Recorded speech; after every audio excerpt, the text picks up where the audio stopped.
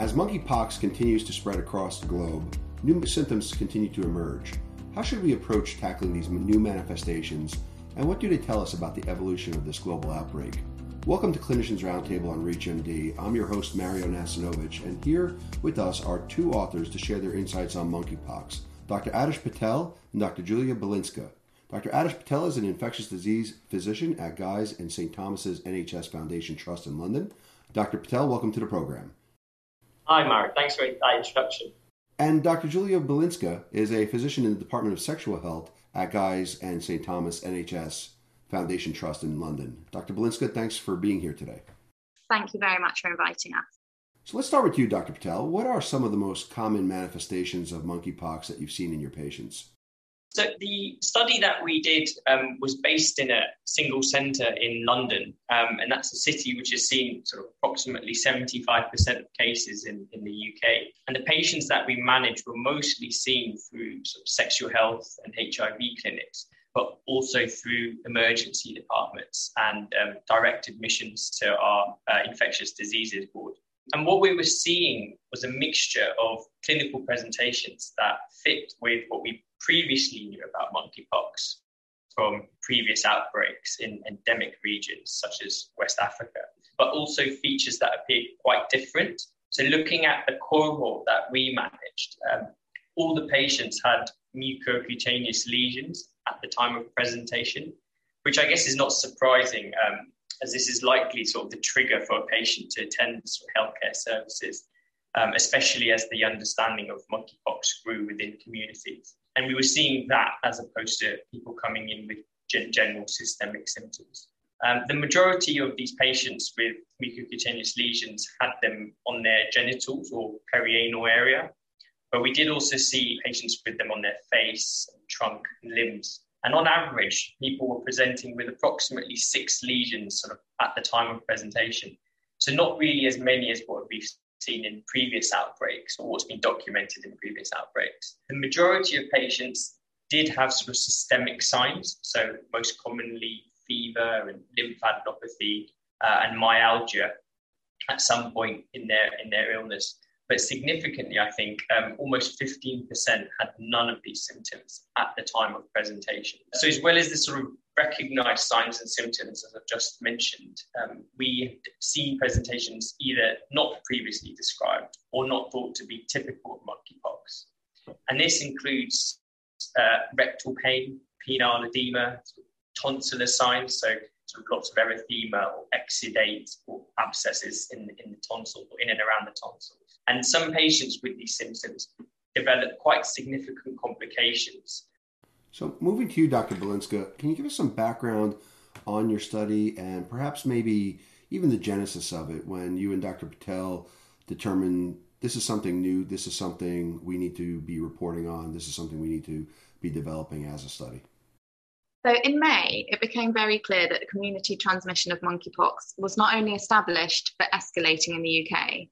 And the team of clinicians behind the project that Atish has described is made up of infectious diseases and HIV and sexual health specialists, all of whom who have been managing patients with monkeypox in a large centre, treating a high volume of cases from the very beginning of this outbreak. Our team were in regular contact with patients who described anger, fear, isolation, and there really was a recurring theme.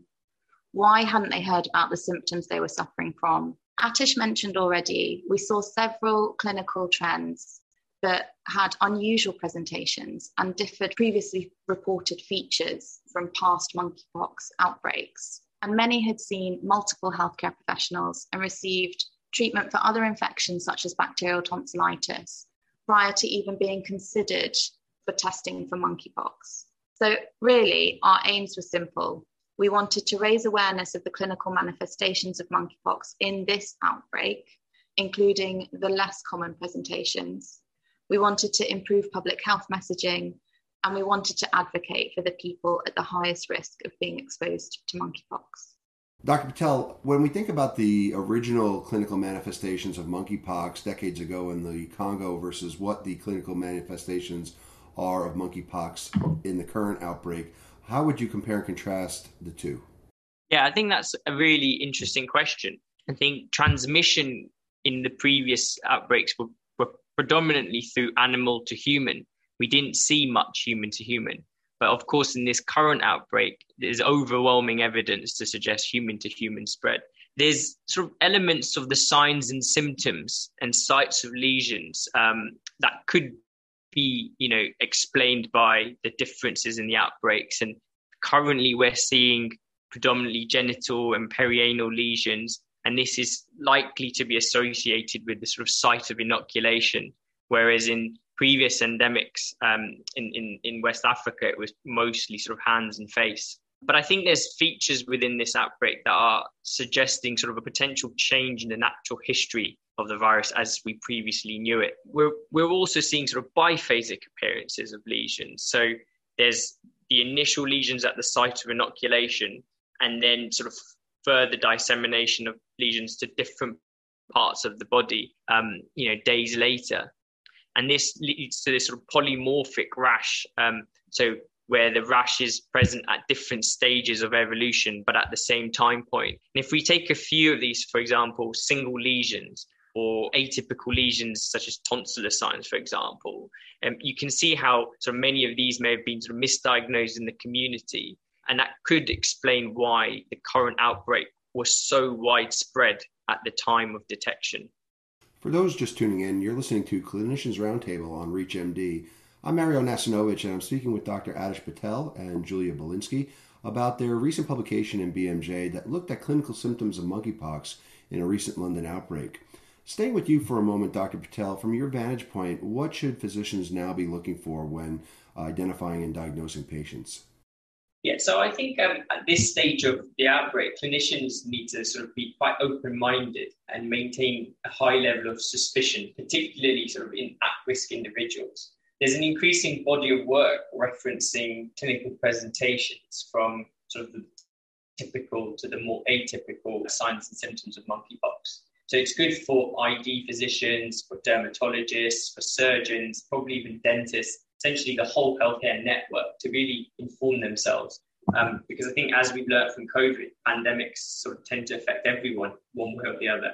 I think it's important to appreciate there's a lot that we don't sort of understand yet. And that means expect the unexpected. At least while we're learning more and more, we have to sort of move away from the concept of classical monkeypox. And so I guess what I mean by that is we're seeing atypical features from a clinical context, sort of within patients who have confirmed monkeypox. I think one of the most common reasons we had for admission was severe rectal pain and penile edema.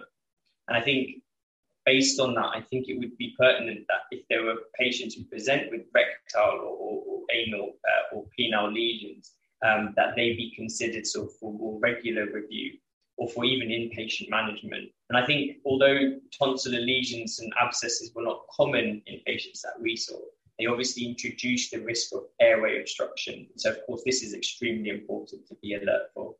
Turning now to you, Dr. Belinsky, how should we be talking to our patients about their potential risk and what signs and symptoms of monkeypox they should be on the lookout for? From our experience at our centre, we observed skin lesions could often occur at sites associated with recent sexual contact. And a newly published Italian study has confirmed replicating virus in semen. The real complicating factor here is that only a quarter of our cohort had known contact with someone with symptoms or confirmed monkeypox on retrospective review, suggesting that some people can be asymptomatic carriers of monkeypox, and in others symptoms can be mild, almost unnoticeable, and these factors are undoubtedly contributing to the ongoing community transmission. So when thinking about risk of exposure, close physical and sexual contact is currently the most significant. Saying this, it doesn't just apply to people who have frequent partner change or multiple partners. Many of our cohort only had a single recent partner. So people need to be aware of the variety of clinical presentations, including the spectrum of skin lesions, perianal, rectal, genital, and throat symptoms. Dr. Belinsky, I wanted to follow up with you on one item, certainly in terms of the potential risk and signs and symptoms with patients. How can we help educate the general public who may not be exposed to monkeypox in any way How can we help destigmatize monkeypox in your mind? I think that's an excellent question. And in truth, I think it's kind of multi-pronged. So as you said, it's the general public. We need to disseminate factual information, which technically shouldn't stigmatize it. So I think the key to combating the societal stigma is education, clear information, evidence-based information that we're disseminating, but it needs to be on the big media outlets, kind of going out to every single person, as we said, reaching people who may not feel that they are at risk. And finally, I want to give you each an opportunity to share any final thoughts. Starting with you, Dr. Belinska, do you have any key takeaways you'd like to share?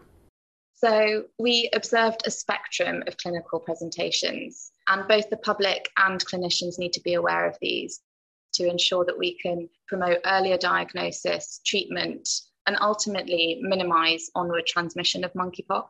It's important for us to promote the idea that monkeypox can present with mild symptoms, but some people can experience severe pain or develop secondary infections or complications, and they might require more regular review or even a hospital admission. And then I think my last thoughts are that I do think we still have the opportunity to de-escalate this outbreak through improving testing, promoting prevention strategies, and more targeted vaccination programs. And saying that feels like we have a lot of work left to do. I would absolutely agree. And Dr. Patel, I'll turn to you with the same question. Yeah, and I think I echo everything that Julius just said. And, again, reiterate the importance of us as clinicians, and not just, again, I mentioned this before, but not just ID physicians, but the whole healthcare, sort of family surgeons, family practitioners, dentists, all sort of really taking the responsibility of informing themselves and learning about monkeypox, because I do feel that this has already been seen to present in various different parts of healthcare services, so in primary care, secondary care, within medicine, within surgery.